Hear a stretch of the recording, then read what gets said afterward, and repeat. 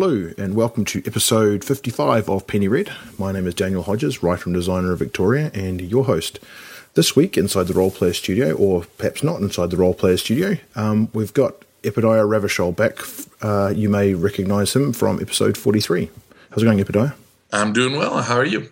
I'm doing just fine. It's been a bit of a busy morning running around here and there, but you haven't come as far as you have. You've come all the way from... It was Chelmsford, Massachusetts. I was there at Intercon M, which is a LARP convention that takes place every year out there. Right. A fairly big one. I mean, they're on M. They do the alphabet. So, I don't know, was that make it 12? Somewhere in there. Yeah, N's 13, isn't it?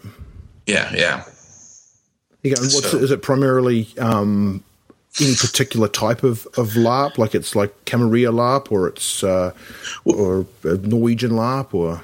Well, yeah, actually, it's really interesting because it is so it's been around for about 12 years or so, and they apparently, I just found this out this weekend. They when they started, it was all weekend long LARPs, like they were. You would sign up. Oh, that sounds like hell. I mean, that sounds great. Exactly. So you would sign up and you would play it in the same LARP from Friday to Sunday, right? And they would have a few of them concurrent, or that's my understanding of it. But now each LARP is about 4 hours long. It's your typical con slot. Yes, and it's interesting because of the changes in format. Like I'm not a giant LARP fan, but my wife is a Emily Careboss is a much bigger fan, and because of my relationship with her, I've been exposed to a lot of this stuff. Like I went out to last year. We went out to Finland and Denmark to play in some of the Festival and. I'm not going to be able to pronounce the other one, but it's go on, give it a shot. We need a laugh. Okay, it's in Finland. It's called Solmukota, I think, and then in the other countries, it's something close to Noodlepunk or Canoodlepunk or something like that. It's a convention that's hosted in each of the Nordic countries. Like every year the country switches, right. And so the name of the convention is whatever the nodal point, I think, is the English translation of it, and right. So that changes. And going out there, it was kind of eye opening to see what they were up to, because they're doing some crazy stuff in different ways that are like I would hear these stories about. LARPs where they would be like, well, we were expecting maybe 200 people and 1,000 showed up, That's I mean, I can't even envisage a LARP with 200 people. I mean, how do they even administer something like that? Well, so partly, I think this is most of this information I got from talking to a guy from Russia, but it's been a year and it's hard to remember where all of this is. But like a lot of the culture is that you are responsible for coming. So they'll say like it's a medieval LARP or it takes place in Constantinople or whatever, and you come up with your character, and like food and stuff like that is almost entirely based on this internal economy. So I may bring a bunch of food to sell because I want to play a merchant that's selling food, Right. And then there's some, like you have it for so many, you expect so many and so many more to show up. There's some I see as horror stories. I don't know. Like there's one story about like a local lamb being slaughtered because people, that's what their character would have done. And by the way, we're starving, because we didn't have enough food. Right. So it's the kind of stuff that you would need. I mean, the thing that blows my mind every time is I can't imagine it happening in America because we're so litigious. Yes. That like something like that, a little thing would go wrong and there would be such a crackdown on all of it that it would be over, right? Yes. Almost before it begins. Right. But I guess if you have socialized medicine, you're not so worried about suing someone for your hospital bills. Right, you know? Sure. Yep. Yeah, for sure. And would people like? Are you talking about a specific LARP that you were in at Fosterville, or are you talking about a?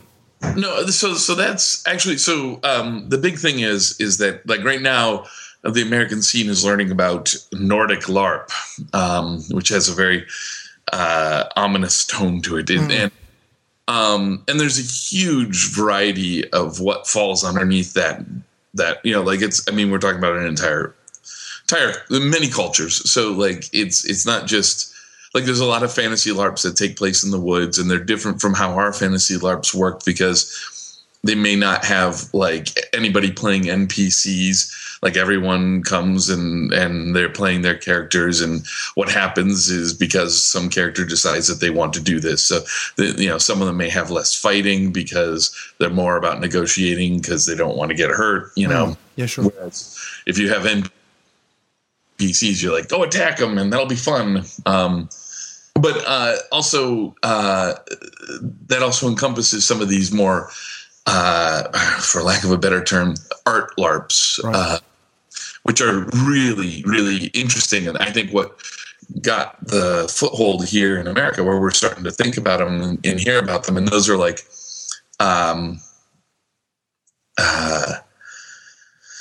there's one. I've heard so many stories, so I'm trying to figure out the best ones to talk about. There's Capo, which is sort of like the Stanford prison experiment, Right. Yep. But this one was sort of like from the Stanford prison experiment is where they had people. And you can correct me if I'm wrong here, but they had people that were sort of in charge and people that were the prisoners. And even though it wasn't real as the time, and I forget exactly what the time frame was. It was a couple of days or something. The guards actually became kind of like real guards and became more and more brutal towards the prisoners who were. It was apparently something that really flipped the guy who did it. It was a psychological experiment. He just, I think, counted them out 1 2 1 2 1 2 1 2, yes. And one set was guards and the other set wasn't, and it went downhill so fast it just terrified him. Like, yes.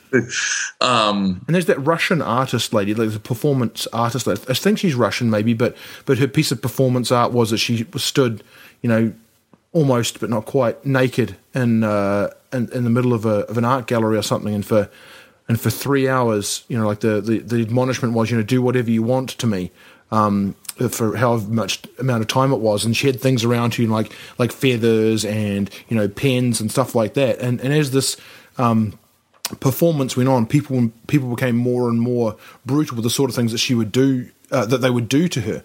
Wow! Until I forget exactly what her name is, but you guys can, if you check it out, I think she's a performance artist. In fact, while Epidio's telling the rest of that story, I'll hear a little bit of clacking, and then I'll see if I can get that exact lady. Oh yeah. Well, so Capo was one that they did, I believe, in Denmark. That was modeled a little bit like that. It's actually modeled on a Norwegian LARP from earlier.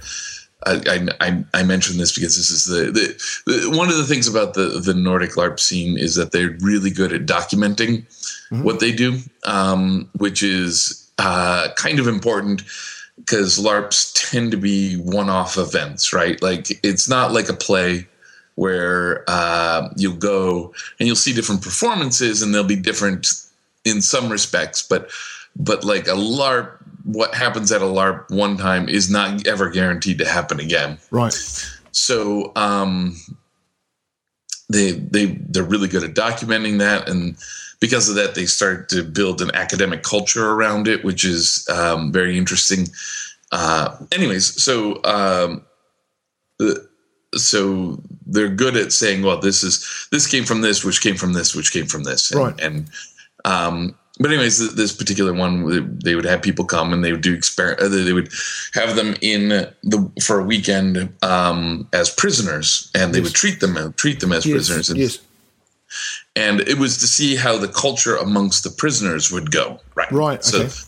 So it wasn't so much about like, let's see if the guards will still be jerks, or whatever. But it was apparently a very moving experience for everyone involved. It was, and they were really like, there's a lot of things that go on behind the scenes with something like that, where like before they start doing it, they have workshops so that people know what they're getting into. And then when they're done, they have these debriefs that could take all day, or they even sometimes come back to them a week later or 2 weeks later to make sure everyone's okay. And, they're really concerned because, I mean, you can hurt yourself psychologically on some of those things. Yeah, that's right. Exactly. That's, it's pretty, it can get pretty in depth, right? Like you say, that Stanford experiment sort of shows that people really do inhabit their roles. So I looked that lady up, and I think her name is Marina Abramovich. But you can check that anyway. That's apparently she's Serbian rather than Serbian rather than Russian. But anyway, I think that was her. In any case, if it's not, then you can if you just look for that sort of keywords around artist getting hurt or something like that. That's probably the thing. But yeah, that's a real concern, right? Like that's for myself. I find that that's one thing about LARPs that I wouldn't go so far as to say something that I don't like, but that's not something I look for in my role playing. If that sort of thing comes out, then that's good. But I'm not that interested in inhabiting.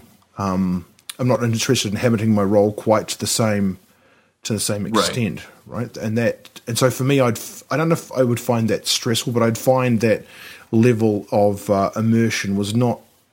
I'd find it exhausting. I'd be like, I can't do this all weekend. And second of all, I don't know if that's the sort of thing that I'm necessarily interested in. But I mean, obviously there are an increasing number of people for whom that is a good time.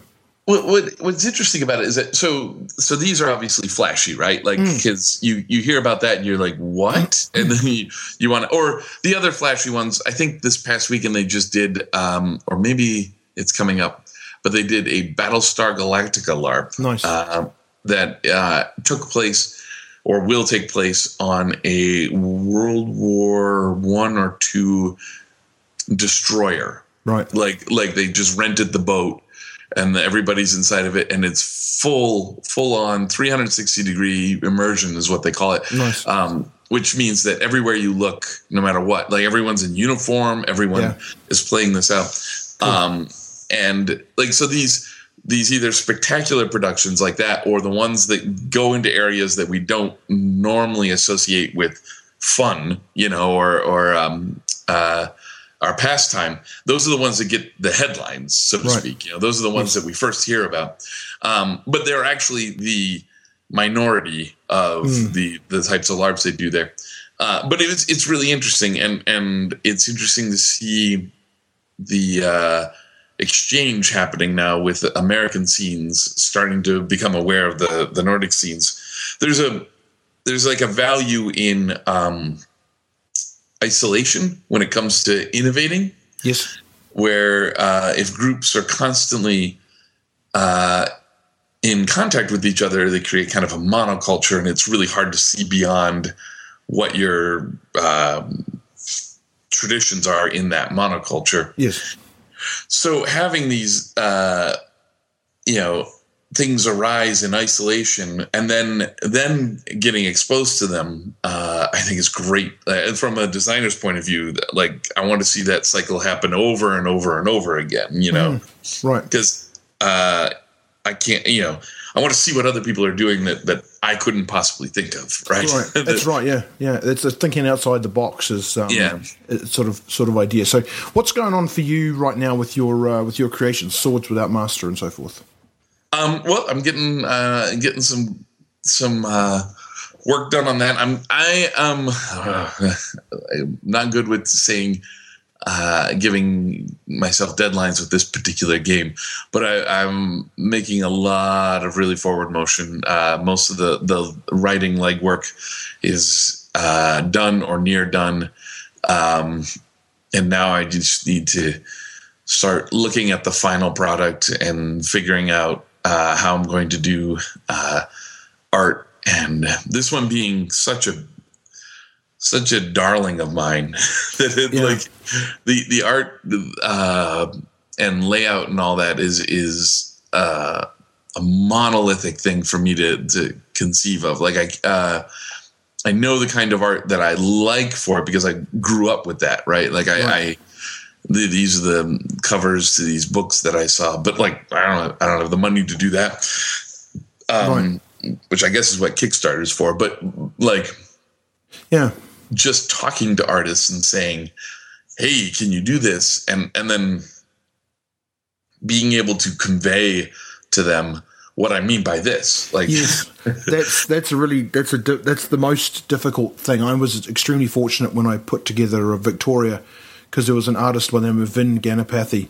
Motivation is Necessary is the name of his blog. So if anybody that has Victoria wants to see some more of his work, you can look inside the cover for the address on that. But just, and I spoke to a couple of other artists, but he got it straight. Like the ideas in my head that I couldn't put on paper, he was able to somehow pluck from my very scrambled descriptions of what I wanted and turn them into basically the images that were inside my head, but I didn't know were there, right? So that's probably magical. Yeah, that's good. Yeah, and that really gave me a lot of impetus. I know for myself, having some drawings around, I find is really helpful for me visualizing what the final thing will look like. And so if I can visualize what the final thing will look like, then I feel like it's only a number of steps until I get there. But that art for me is so important. I actually like to get it as early as possible because I find that sort of really fuels my writing. Are you a little bit the opposite? You like to get the words down first and then find the pictures?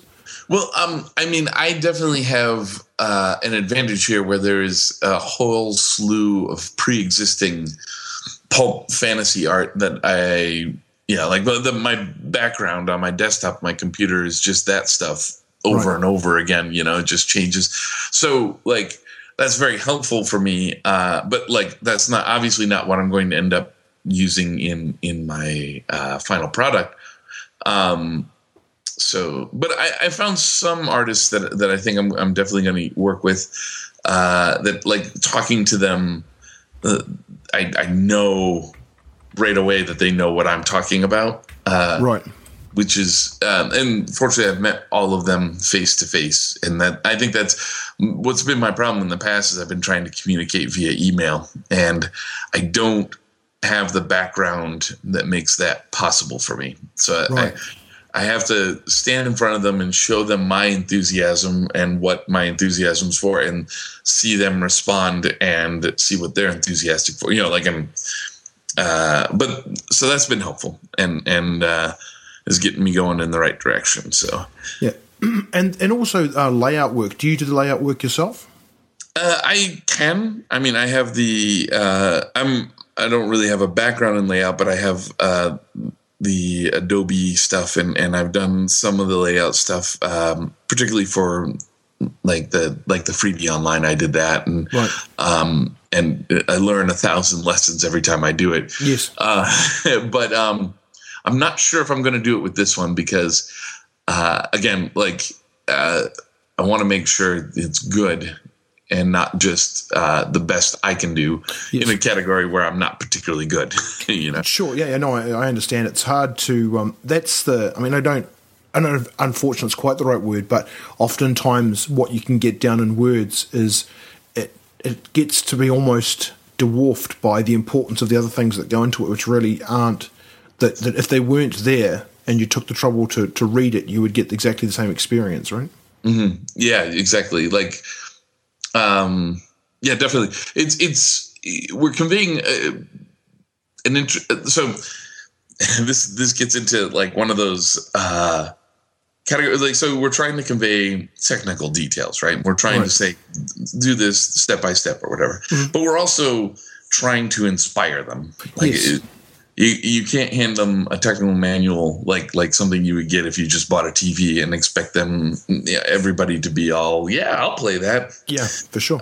So you got to also be entertaining and absolutely, and that's kind of what I mean. Like you are so like the written word is like I feel as it gets closer and closer to the end of the project, my contribution feels less and less significant in the overall performance of the product. Let's not be shy about it, right? So it's that's hard to that's why I like to have the art to start with. So I feel kind of like I'm part of that, not like I've got this thing and now somebody else can make it so that people want it, right? yeah, that makes sense. So one of the things you've been doing over the last little bit here is you've got sort of I wouldn't go so far as to say a daily riddle, but a semi-regular riddle. And I wanted to touch on one of those, which was of particular interest to me. And that one was the, I'll let you set it up there. Oh, so the riddle of the day. So that started one Sunday. It occurred to me that I thought Jim Rockford from the Rockford Files would be the perfect friend to have if you were in like the worst kind of trouble you can possibly imagine. Right. So I set it up as a riddle. I said, or not a riddle. Riddle's probably the wrong word for what I'm doing here, but I use it anyways. And I asked this question about what would you do if you're in trouble? And I tried to think of an example of the kind of trouble you would be. And I meant it just as an example, but everyone took it really literally that the president was going to kill you with a drone. Right. And, what fictional character would you want as an ally? Right. And people responded. There was a lot of really, really good responses to that one. So the next day I realized I wanted to ask another question along those lines. So I made it a riddle of the day kind of thing. Right. And one of my favorites of that first week was this. I had asked, I actually have it right in front of me, so I'll just read it straight up here. It's to help deal with the chronic underfunding problem, NASA has turned to crowdsourcing. Due to some ill-conceived stretch goals, you find yourself commissioned as the world's first starship captain. You may choose any single starship from TV, film, or comics or fiction to command, but NASA will only pay for one more crew member, your first mate, who may also be from TV, films, comics, or fiction. What starship do you choose and who's your first mate, bearing in mind that NASA will only approve someone who already has some space travel experience on their resume? And what I love about this is that this is one of those little daydreamy games I play with myself all the time. Well, with myself. Anyways, like I have a book. It's like the user's manual to the Millennium Falcon. Right, yeah, it's like a Haynes manual, right? Like those ones they used to have for cars, but for the Millennium Falcon now. So that's the newer one that's out, and I don't actually have that one. Right. I actually want to get that one, which is weird because I'm not that big of. Anyways, there's something about those. Like I don't buy up every Star Wars thing I see, but I see something like that where it's like this is how your fictional starship is going to work, and I could just spend hours just pouring through that, thinking about this spaceship. Right. And so I got a lot of 63 responses on that one. And it was great to see the different.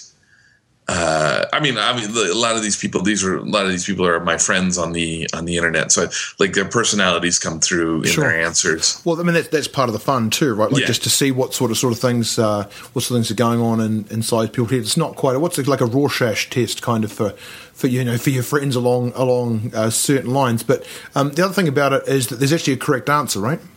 Well, yes. So, and actually, that's what I was going to say is I had. Well, don't give it away yet. Oh yes, I won't. But what I was going to say about the correct answer that became oftentimes I have an answer to these when I write them, right? And the next day I will tell them what the correct answer was with no explanation and no excuses. Yes, right. It's just you're wrong. This is what it was. Right. But for this one, this was the first one that made me pause. Right. In all the other ones, I'm like, nope, I still have the best answer. Right, sure. But some of these answers, I was like, ooh, I might be wrong. Yeah, right. And if you want to check out some more of these riddles, or in fact participate in any in future, if you just put in Epidiah, Epidiah, into your Google Plus, because that's where all the cool kids hang out, you will. He's the only Epidiah on there, I think, possibly the only Epidiah in the world, or at least the only Epidiah that is on the internet. There may be some Amish, perhaps, or or Mennonite people, perhaps, that have that name, but. You just put an Epidiah and you can take a look. See, this particular one is from beginning on February the 13th, but finishing, I suspect, probably on a day or so following for those that came late to the party. So the first one is from Robert Boll, who was a previous guest actually on this show. I forget exactly what episode you were there, Robert, but anyway, so he was the TARDIS and Martha Jones. So I guess everybody knows the TARDIS. Well, the TARDIS is a good answer, and I actually expected a lot of TARDIS answers because, if you're given the option of a spacecraft, and then you're like, well, I'll just roll a time machine into that. Why not, right? Yes, like of course. Guilty. But that is an unreliable machine, the TARDIS. Yes, it is. Yeah. So, and which is the reason why I personally rejected, though I, like I said, this is a game I often play with myself, and I also have a TARDIS owner's manual around here somewhere. Right. So, I expected a lot of the TARDIS ones, but then this is where, and I know Rob will just roll his eyes at me, but this is where Rob and I differ, is that nothing from the new Doctor Who's. Nothing. I'm sorry. I'm drawing the line. Right. I won't accept any answer that includes something from Doctor Who past Sylvester McCoy. Would you accept? Would you accept the one-off telly movie? No. Paul McGuigan? No, not allowed either. I don't mind him, but that movie was so bad, and it was so. It was disappointing, is what it was, right? Like, it was kind of like, I'm really hoping that this is gonna go. I mean, I guess it's an important sort of stepping stone along the way in terms of it wasn't that long after. Like, it kept it in the public mind just enough for the next series to go. But yeah, I'm the same as you. I sort of draw a line in the sand after Sylvester McCoy. I'm not quite so. Everything afterwards is not good, but I have seen so much less of the new Doctor Who than I have of the old Doctor Who. I'm always not qualified to comment.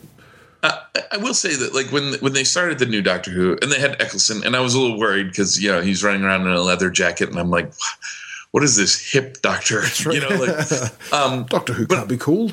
Yeah, but I enjoyed it, and I was like, that theme song would come on, and I would get the goosebumps, and everything like that. And there were certain episodes, like Blink. Everyone knows about Blink. With the first time the Weeping Angels show up, and I was starting to lose a little faith in the new Doctor Who, and I saw that episode, and I was like, wow, that felt like an old Doctor Who episode, yes. but tighter, because I mean, that's part of the problem with updating Doctor Who, is that it was meant to drag on, like the older ones kind of stretch themselves out over episodes. Yes. But I didn't mind that. I could be leisurely with my older television. Mm-hmm. But Blink, I realized a little bit later that it was not only my favorite of the new Doctor Who episodes, but it's also the one with the Doctor least in it. Right. It is. That's true. And I just kind of, I just got worn down by this Doctor giving this speech about, you want to do this evil thing, but you won't be able to. You know why? Because I'm the Doctor. And I'm like, the first few times that he did that, I was with him because, Moffat and Russell T Davies, they're Doctor Who fans first, and then they became the creators. And I'm, I feel that enthusiasm. I'm like, yes, but it really starts to feel like fanfic after a while. Sure. So, but not to keep complaining about Doctor Who and then making the whole world hate me because of this. The thing I learned is that the new Doctor Who, like, I don't hate the new Doctor Who so much as, like, it's not my Doctor. now it's time to pass that on to other people. Right, sure. The Doctor doesn't just belong to me, so he can be a different hero for different people. Sure. And it's just I had my Doctor, and I had a good long run of my Doctor, and so who was your Doctor? Did I ask that for you previously? I don't think I did. I do like the I'm when I say that, I mean all of the previous, like up to right. Like I do have some favorites in there, but like one of my favorites is Colin Baker, which puts me in the extreme minority in that case. But I just love how nasty he was. Yes. I think we did talk about that, like that. Your belief was that he was actually evil. Yeah, and that was good. Like the first Doctor being so cranky and so much, almost a foil to his companions, and and that coming back every so often. And I liked how each of them was the different ways that each of them were imperfect, and that is the thing that has disappeared from the series. Right, and that's kind of almost the cookie cutter difference between an English hero and an American hero, right? Yeah. The English hero is more complex, I think, in some respects, more fallible. Yeah, I mean, like, it's a broad, sweeping generalization, of course. But why not? Let's go with it. Yes. I would say that. So going back to this riddle here. So he's chosen the TARDIS and Martha Jones. Yeah, well, so the first answer of these that that made me stumble in what my correct answer was stumble. I'm still sticking by my correct answer. Of course. Well, it's correct, right? If I were a younger man, I would have gone with this one. But Meg Baker suggested as a first mate Colonel Wilma Deering, and I was like, right. Oh wow. Yeah. That was like the old Buck Rogers TV show with Aaron Gray that was in my formative years. That was my salad days when I was a young lad. Yes. And may have been my first celebrity crush. Right. So that one I was like, that was my wife and I have gone back and watched a few of the early Buck Rogers, and at least in the early episode, like I haven't watched all of the early Buck Rogers. Right. Her character still kind of stands out. There's a thing about her that you believe that she could be this colonel in charge of the defense of all of Earth. Right. Except that also she goes on every mission. That was always the sci-fi problem. Did she have helmet hair? I can't remember. Her hair was like a helmet, like it was permed. Am I remembering the right lady? Not in the beginning. That may have happened later. Like the thing that's probably most memorable about her appearance is the sort of the skin tightness of the outfits that they wore, which is Gerard was her. Right. Yes. Yeah. I think I remember. Now all I remember was that there was an annoying dog on it, and was there something that said Twiggy Twiggy Twiggy on it as well? Yeah. That was there was it was like the R2 problem, right? So you have a robot that is able to communicate, but just not to. Well, actually, Twiggy was the robot, but he would go bitty bitty bitty or something like that. God. And he could still say a phrase or two in English, but most of the time he would just say this bitty bitty bitty thing, and that would communicate something to the computer he wore around his chest, which was Dr. Theophilus or something like that. Right, yes, yeah, okay, yeah, I remember now. Yeah. The show's a little ridiculous, but Wilma Deering would make a competent and a lovely co-pilot. So that was one of the ones where I was like, oh, that's definitely caught me up. And I was like, should I change my mind here? But no, I'm right, goddammit. Yes, I am right. It's my riddle and I shall be right. Yeah. And I'm just looking through the list. Like I got Jason Morningstar picked a couple of obscure things. and linked to them. It's like he was creating some kind of 70s hellscape in space or something. How out of character. Yeah. There's some lovely answers. There was Moya, people brought up from Farscape, right? Which was another good choice. But I had to rule Moya out personally because you would have to become symbiotic with the ship, like in the pilot for that show was just connected to the ship physically and biochemically and whatnot. And while I don't. There'd be no table tennis between space jumps or anything there. Yeah, exactly. Like I'm not going to judge if that's your life and that's what you want. That's good. To me, it would freak me out just a little bit. I think like a little independence from my ship, but having a living ship is very neat. One of the things I was surprised about the list here is I didn't see the Enterprise show up, or maybe it was there and I missed it, but. You know what? I don't think I did either. And that, at first, I would say, oh, that's because of the size, right? Or, sure. Because if it's just, unless you're out of pocket are paying for the cleaning staff, sure. NASA's not going to cover it. That wasn't part of the Kickstarter. That's right. Yeah, your jobs will include flying the spaceship and cleaning the bathrooms. Right, exactly. But the that doesn't make any sense because there's people on here with like the Battlestar Galactica and bigger ships. Like there's a Star Destroyer. Like yes, yeah. I mean that's a big ship for. I'm sorry. I take it back. It's not a star. It's a super Star Destroyer. That's right. Yeah, it's exactly not just a Star Destroyer. No, Obadiah. We want something bigger than that. Yeah. Did they name the actual? Did they name the actual one? No. This is Alex Mayo just said the Star Destroyer, and then Riddick is the your first mate, and Riddick is a good choice. Obviously a very capable man, right? From Pitch Black and then the Chronicles of Riddick,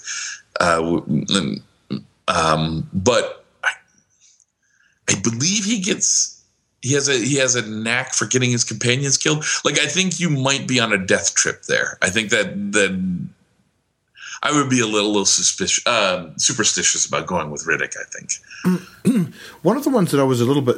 Maybe I don't know enough about stuff, but Jared Sorensen said the Carrier from the Authority comics and Joan from Mad Men. Does Joan from Mad Men was she like an astronaut or something like that? Is that? Well, so it's Jared Sorensen, and he's the exception to every rule. Right. I'm trying to think. I'm trying to look where. I think he's later on makes a crack about that. And he said that he's examined her resume and she has all the experience he requires. So, right. So you'll probably have to pay her salary out of pocket, I'm guessing. Right. Or yeah. Oh, that's the thing that I've enjoyed about these. Like I've tried to put like certain constraints on it because a lot of these questions are really open ended. If you let people just go anywhere, but it's also fun to see where people ignore the constraints. Right. Where they're like, no, I'm just going to do this.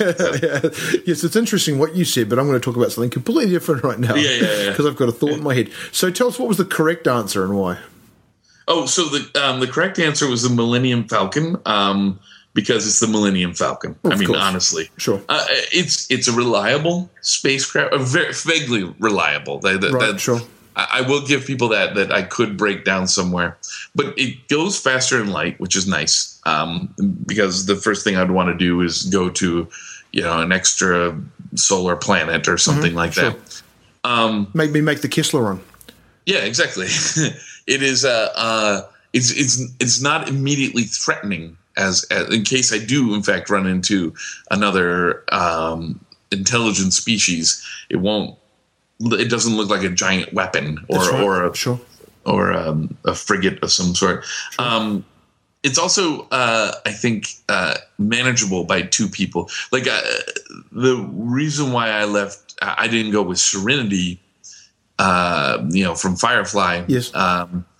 Instead of is that it was very hard to tell in Firefly if they were actually going from outside of the solar system or going from moons within one. I wasn't. Maybe somebody who knows the universe better. I just assumed the Millennium Falcon was faster. Right. Sure. And then the co-pilot I chose was Carl Sagan. Right. Which, and mainly because, if I'm going to travel to the stars, I'm doing it out of pure wonder and right. and that I think he would be the best way to underscore that. And it was interesting because somebody actually had Carl Sagan's ship. All right. Listed, like, so from the Cosmos series. Yes. He has this ship. He goes, imagine a starship, and it looks. And I'm like, oh, that I hadn't thought of the ship itself, and that actually would have been a really fun answer. But I stuck to my guns on this one, so that was. But it was a lot of fun. I like, and a lot of interesting little, like somebody mentioned the Liberator from Blake 7. Yes, yeah. Which I love. The Heart of Gold shows up. Yes, I'm guilty on the Heart of Gold. I chose Nemesis, which is the warlock from 2000 AD to be my co-pilot, because I kind of got a twofer with him because he's a wizard, right? So he's going to be able to make tasty stuff, and he's going to be able to take care of the cleaning and all that sort of thing. So excellent. So that was it. Yes, and I will be honest that if I wanted to pick, if I really thought it through, I would really need a co-pilot who could repair the Millennium Falcon and maybe do a little bit of maintenance. That's right. That's right. Are you allowed robots though? I mean, could you have taken a robot with you?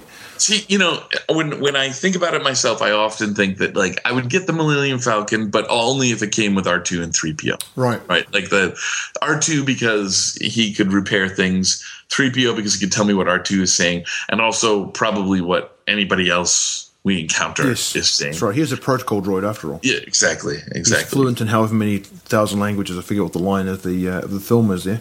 But yeah, so if you were interested in those the riddle of the semi day or the every other day, then Epidia on G Plus, you could check out a whole bunch of them. There's what are some other ones you've got there? You've got one about werewolves, right? Like if you're camping in a werewolf apocalypse, because nobody thinks of a werewolf. No, apocalypse. that's right. But rips through all of society. Who would you have with you? I actually learned a lesson on that one, right? Because I said you would have. Imagine you had all your friends and family that so you don't have to pick them. Sure. Who are the three people that were perfect to have on that camping trip when the werewolf apocalypse happened? Right. And for my answer, I chose a celebrity survivalist because I would want a survivalist, and I happen to know his name. Right. And then I just looked up somebody who I was just looking for silversmiths in the the area on the internet, and I found this woman who was not only a silversmith, but like on her webpage, she talks about how she likes to go camping and all that. I'm like, okay, good, we're good. And then I chose what's his name, the dog whisperer, Caesar Milan. Yeah, that's right. Yeah. And Joe Beeson schooled me on that in the thread in the later thread because apparently Caesar Milan is a controversial figure, and apparently so, yeah. But that makes him even better because he would then attempt to make the werewolves behave and then would be consumed by them. That's right, instead of us. That's right. Exactly well played. And speaking of apocalypses, I'm going to play a little clip for you now. I'm going to get your impression, and we can talk about it. So there's going to be a little bit of banging and crashing here, audience, as I fiddle around with the microphone and so forth. But bear with me.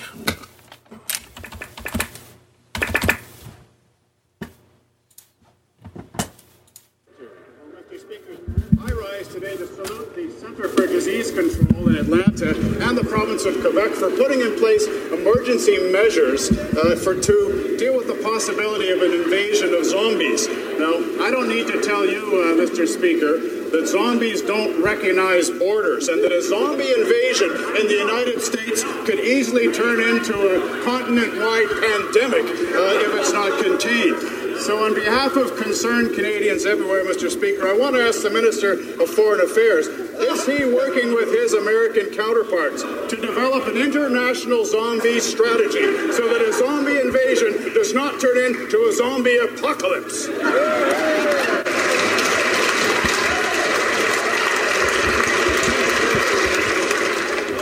The Honourable Minister of Foreign Affairs. Mr. Speaker, I want to assure this member and all Canadians that I am dedicated to ensuring that this never happens. I want to say categorically to this member and through him to all Canadians that under the leadership of this Prime Minister, Canada will never become a safe haven for zombies, ever.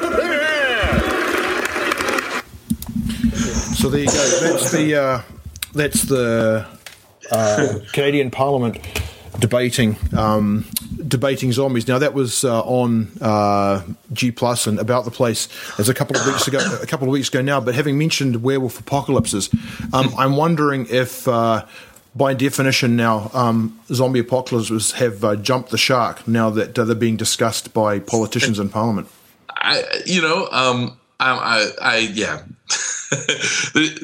So I have in the works. I have a zombie post-zombie apocalypse game that focuses on stuff like sort of like this, because the stuff that I loved about the old zombie ones is not so much the dead have risen and they're eating people. I mean, that's all groovy and stuff, but sure. But like the Romero ones, the sort of things are dangerous when there are zombies around, but things are more dangerous when there are humans around. Yes, yeah, right? that whole the road thing, right? Like that's the interesting piece. That see, people often say, often it's not like people are just stopping me in the street and talking to me. Hey, Daniel Hodges of Victoria role playing game fame, tell me what would you do in the zombie apocalypse? But whenever I think of the zombie apocalypse, my mind never goes to what am I going to do with the zombies. I'm like, how am I going to make sure there's water to drink and food to eat, and what are other people going to be doing when it's lawless and all that sort of stuff, right? Yeah, and that's so the game that I'm working on, Day of the Call, is a GM-less game, and as you play it, you're just acting out these sort of survivors that, and you roll dice occasionally to find out your ever worsening condition, right? Like, oh, now there's more zombies, or there's this. And what I'm concerned about in that game, and what I think, like The Walking Dead TV show is really popular, and I think that people don't turn into that show necessarily to see the dead. No, that's exactly it. That's exactly where I was going with this. So go ahead. Yeah. They're there to see the society that's coming out of it, right? Like what it's becoming, and I'm really interested in that sort of thing. Like in that show in particular, there's moments where I'm like, this guy is in charge because they let him be in charge, or there was like, I don't want to give away any spoilers, so I can't really talk about too much, but like, there's a guy who's got some land and they respect the fact that he owns the land. And it's like every single thing that made it okay for him to own land does not exist anymore. Yes. Like you're in a brand new world and you're still clutching to this old world mentality. Why? And I don't say that as like that's unrealistic. I actually think that is realistic. I think that's interesting. You know, like this way that people hold on to something to avoid complete change. That's right. Yeah, that sort of that unwillingness to give up vestiges of a previous life. If you give all of those things up, then you're acquiescing to the fact that, like you say, that everything is different and nothing is the same and nothing is concrete. You hang on to these little rituals and routines that are now meaningless, right? Yeah, like in the show, at least in the early season, like I haven't seen the latest season because I have to wait for Netflix. But in the early season, the women were doing the laundry, and that was a thing on the show. Like they bring that up and it's when one of the women decides that she wants the jobs of watching out for the zombies and the jobs that they were assigning to men. When she did that caused some stress with not just the men but the women, and that's interesting. Like this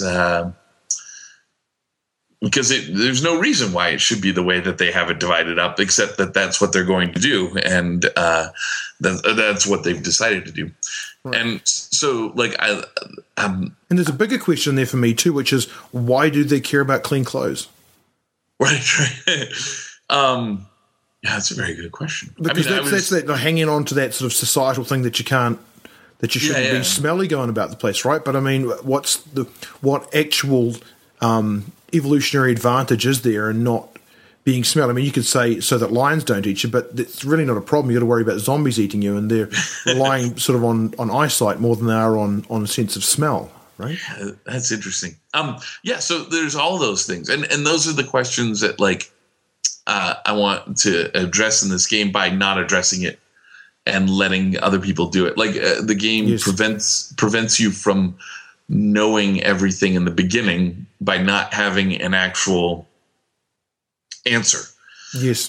And then it parses out your ability to answer certain questions as you go along, so you can better, how are the zombies finding out where we are? I mean, if they're dead, it's weird that they're walking, but it's also weird that they're able to see us. Are they able to see us, and are we able to hide from them if we figure out how they're actually, detecting us, and that sort of stuff. But also, like, I wanted to get into the, you run across a bunch of other survivors, and there's that moment, like, okay, are we all? Have you seen the movie Stakeland?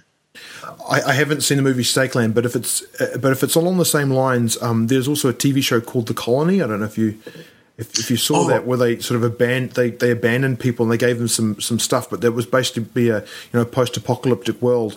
They didn't define the nature of the apocalypse, although there were no zombies running around, and they had to kind of make do.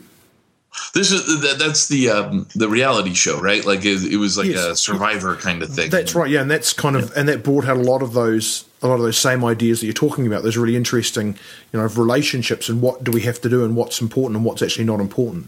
There's a thing about that show that I thought was, look, so they have experts, right? I've seen a few episodes of the show, and they have the experts on talking about how humans react to these conditions, right? So they have like a psychiatrist and a doctor, and and they're interesting themselves. Like I think that's actually a very compelling thing to have on a show like that, where you'd be like, well, in this sort of stressful situation, this is how somebody's thought process starts to break down, or this that kind of thing, right? Or if you don't get enough of this nutrients, you start thinking wrong, and that's right, yeah. That causes you problems down the line. But then they would have the I can't remember what they call them, but this sort of like, it was essentially their apocalypse expert, the guy who knows the most. And I don't know what the guy's credentials are, but they seem to be that he watched Road Warrior a bunch, because he's like, well, in a post-apocalyptic situation like this, you're going to get marauders, and it's like, maybe, but you might like there's two stories we know about this. Like we've seen near apocalypse things happen to at least to communities, like tidal waves and things like that. Yep. And there's some people that go rioting or stealing or I'm missing the right word here. Looting, Sure. right? And but then there's these wonderful stories of everyone pitching in and helping out, and and so the idea that, well, if there's an apocalypse, you're going to get a motorcycle gang, dressed in leathers, banging on your door. Yes, I did find that weird. Yeah, yeah. It was this sort of bizarre assumption that, the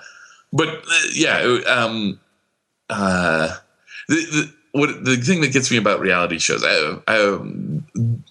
due to the specifics of my day job, I have to watch a lot of reality shows. I won't go into too much detail there, but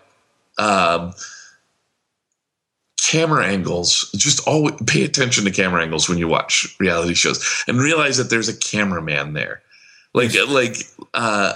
So often the way people react and do things, there's almost twice as many people there than what you see on screen. Right. And most of those are well-fed. I want a reality show about the making of a reality show like this, where you're getting a bit meta now. Yeah. Well, you have the contestants that are sitting there that are being deprived of food. They have to go and loot it or find it or hunt it down or whatever. Yes. And then you have the craft services truck for the for the crew, cameraman and so one of my favorites is that there was this home remodeling show where they would surprise the family. They would show up at the family's door and be like, surprise, we're going to remodel your home. Yes. And they go ring the doorbell, and the very next camera angle is from inside the house, watching the family answer the door. That's right, yeah. And it's how could you? Did you not notice that person in your living room? So a lot of those, I'm like, whoa, this is so fabricated, so tremendously fabricated. Yeah. And it requires a suspension of disbelief that you would think was not necessary for a reality show. Right. I think that I understand that the shot looks better when you shoot it from that inside, you get that reverse angle. But I think for genuine reaction, because these are not actors for the most part that they're talking, why couldn't they just knock on the door and film the person's head? Maybe they could take a package there, ahead of time just to check that they're home and then shoot that piece. But it's we're straying into reality television here. Exactly. So why don't we tell a story here? I had a thought for a bit that might be fun on the show, and so what I did was while I'm just grabbing that piece up, one thing that's coming up in a few weeks' time, a month's time, end of the month, is the Tabletop Day. What do you know about Tabletop Day? Well, I actually don't know much about it. I'm excited about it. This is the concept is to play in public, right? And that's something that I'm always behind. I'd like to get us out of the basement and into the light, as it were, and to sort of show off to people that this is fun and this is. It felt like it was a board game thing. Yeah, I wasn't sure about that definition because I thought that the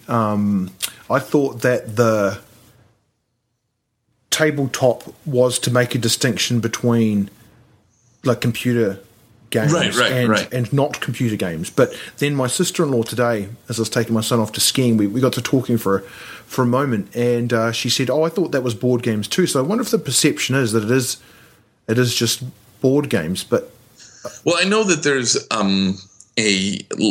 obviously a lot of game designers are excited to or would be excited to see their role-playing games done in public, and that takes us a little more. You could play. It's a little socially. So all right. So I have this experience. I'm going to make a confession online, right? there was this experience. Hushed tones fall over the internet. Yes, conspiratorial. This is what people are waiting for.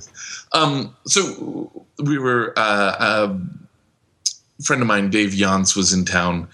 A bunch of us got together, and he had not played Swords Without Master, and he was curious about it. And I told him that if we had found the time, I would run it for him. It's an easy pickup game. So, and we were just walking and wandering about town, and there were exactly 5 of us, which is the maximum number for the game, and everyone else was eager to do it. So, like, all right, let's find a place. This is a little bit later at night. That's quiet. We can't really go into a bar because they tend to be loud. That's right. So we found this restaurant that was it was actually probably the perfect restaurant to go to because it's all kind of dark and mahogany and it feels like an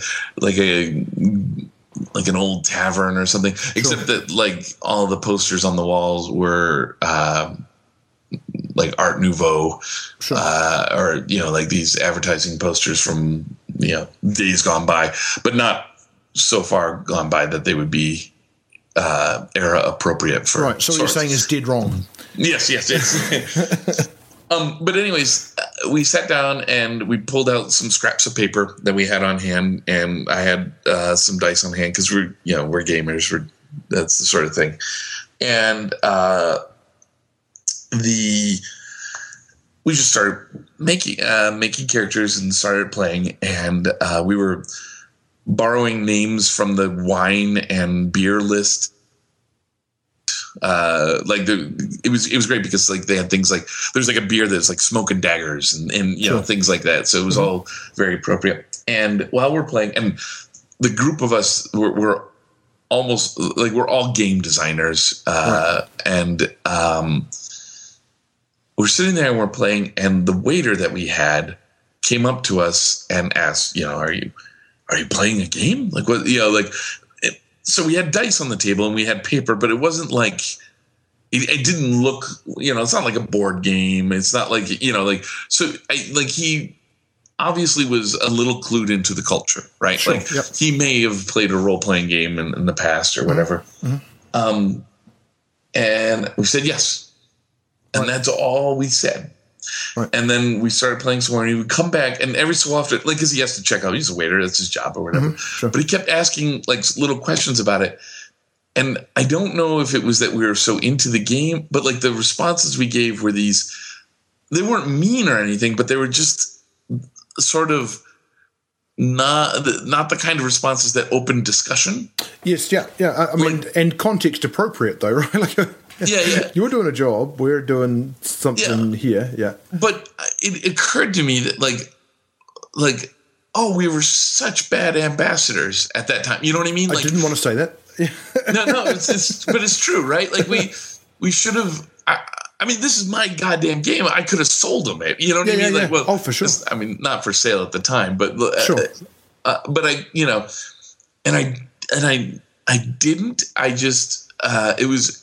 And I feel bad about it. Like that was like when the tabletop game thing rolled around, I actually thought about that experience, and I was like, "Why? That's still hanging in my head there. Why am I still thinking?" And take a copy of Dread and along to the restaurant and give it to the young gentleman and say, "This is a game that I wrote. I'd like you to have it. Give me a call anytime, and we can hang out and play." That's how you fix it, Epi. That's how you develop a fan base. Right. From the wealth of experience that I have about doing a fan, and when I say I've got a fan base, I've got a fan.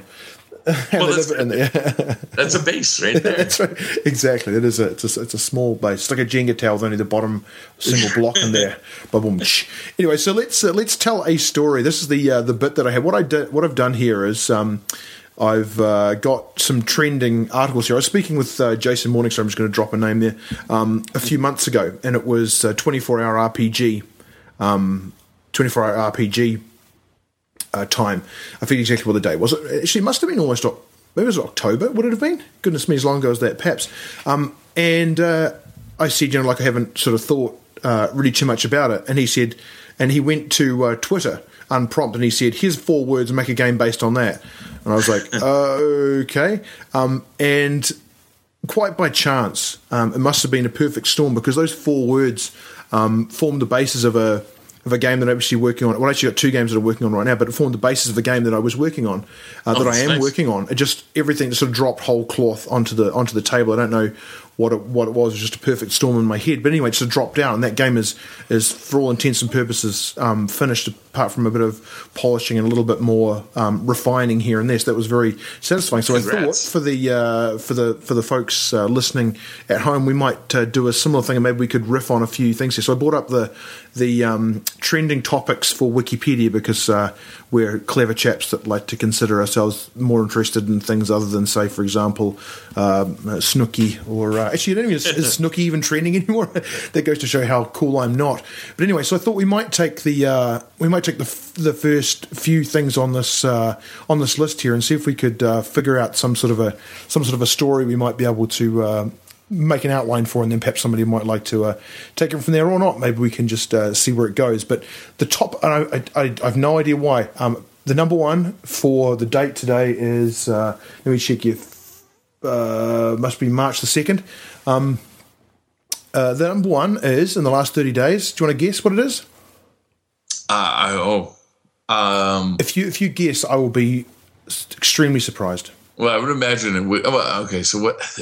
I would probably hedge my bets by going some current event thing, but I can't think of what in the current events. Oh, it's probably some like celebrity thing. Well, it is a celebrity. The top one is Bret Michaels. I would not have guessed that. I don't know why. I said Bret Michaels. I actually looked it up earlier on, and I was like, that makes no sense to me. The second thing is Iceland. Oh. The third thing is Stephen Hawking. The fourth thing is Guru, and I think Guru was that rapper that was killed on the strip in Las Vegas. Oh, right, yes. I remember that story. And then it's Glee, and then it's Kick-Ass, and then it's Reactive Oxygen Species. Fun with that. Boeing X-37. Number 9 goes nicely, I think, with number 3. It's Jack Kevorkian.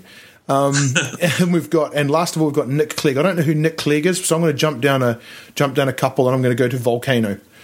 Oh, okay. So now I'm suddenly worried, because like if somebody is trending, and they're not normally on the public mind. Like, I'm worried about Stephen Hawking's health. Is what I'm worried about. Exactly. I mean, and I think justifiably so. This is the last 30 days as well. So, and he spiked. It looks like a couple of 3 days ago. So if there was a health scare, I think I can safely say that it's. But anyway, this is www.trendingtopics.org. So you can punch that epi if you like, and the listeners at home can do likewise. And keep in mind that yours may be different to ours, because this is from, as I say, March the 2nd. Although this is going out tomorrow, so if you're right into it, you can get on top of it. I don't even know what a reactive oxygen species is. I believe I can click the link here. I'm looking at the chemically reactive molecules containing oxygen. All right. Yeah, no, that's wow. Right. That's interesting. For people into oxygen. Okay, so are these other people in here? Are they characters? This is like a story game, because we've got 4 people. I think we've got Bret Michaels, Stephen Hawking, Guru the rapper, and we've got Jack Kevorkian. We just skipped over Nick. Sorry, Nick Clegg, if you're listening. I don't know who you are. Wait, that's I'm going to click him and find out. Apparently, he's a British politician. Who's been Deputy Prime Minister of the United Kingdom and Lord President of the Council. Has he done something? I don't even know. It doesn't say that he's done anything. It's just sort of scandal to do with him. Or Liberal Democrats Home Affairs spokesman? No, I don't think Home Affairs spokesman means anything to. Yeah, no, I'm just can't. I don't see any reason why Nick Clegg would be trending. But maybe we could have 5 people then. All right, we'll go with 5 people. Okay, so story game, you think?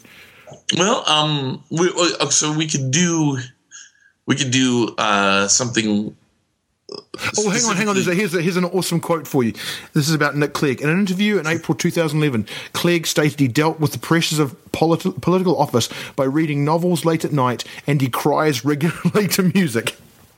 All right, we're good. Okay, so this is good. We want a game that's going to make people cry. Okay, sure. All right. Which is good, because we can do this with Jack Kevorkian. Yes. Yeah, I'm with you now. Absolutely. So do we have to use all the elements, or just some of them? I think we can use them to be potentially for stories. But I think we should try to keep the main elements to be those 10 items or 11 items. We're going to include Nick Clegg, who cries regularly to music. So we got crying to music goes along with Glee. I'm not quite sure how to work in the reactive oxygen species into this, but perhaps there could be some sort of new euthanasia. It could be. I mean, honestly, we all have. No matter what we do with the game, it's the reactive oxygen species is going to be occurring. That's true. That is true. They will be there. That's inescapable. Do we want to put? So perhaps we can put that down on what you will need to play. We can make it like a jokey line where we can have 2 dice, some pencils, and a sufficient supply of oxygen to sustain the participants. There we go. Check. Okay, it's number 7 checked off. So you could do a pretty serious we were talking earlier about Nordic LARP and stuff like that, and one of the things, it's not particularly LARP, but one of the Nordic forms of play, the Jeep form, which is deals with real life issues. Like one of their rules is that there's no dragons, right? Like you're not supposed to be playing any sort of fantasy thing, right? And some of their story, although they do bend the rules there a little bit, but some of their stories are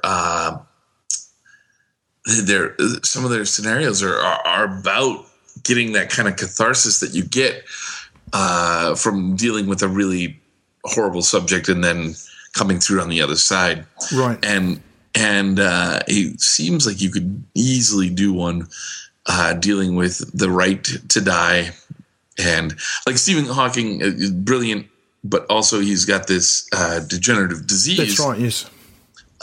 So you can work those together fairly easily. Well, perhaps what it could be is Stephen Hawking. Maybe this is a sort of a dystopian future where, in fact, Stephen Hawking is still alive and his head is preserved in a jar, and we have to decide between Bret Michaels, Guru the rapper, perhaps some of the people from Glee, Jack Kevorkian, stranger who was also still alive, and Nick Clegg, as to whose body we're going to put Stephen Hawking's mind into.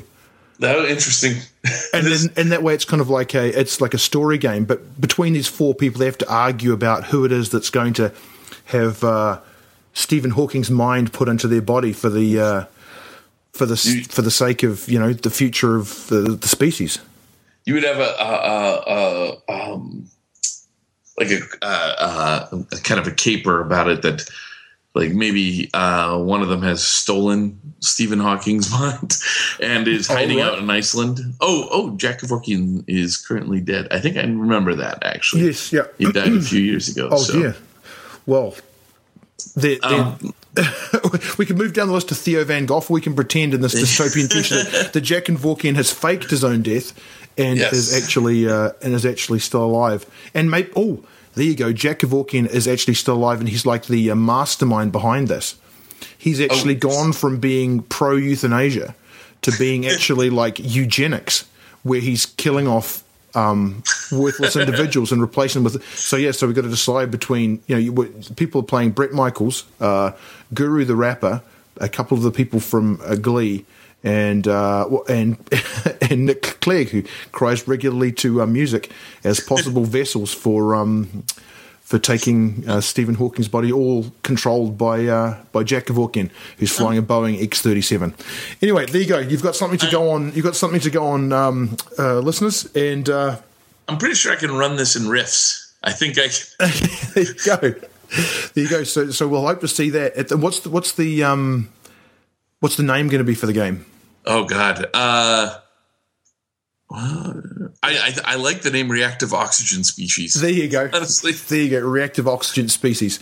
Ladies and gentlemen, thank you very much to my guest, Epidiah Ravachol. Thank you. And until next week, keep talking the walk.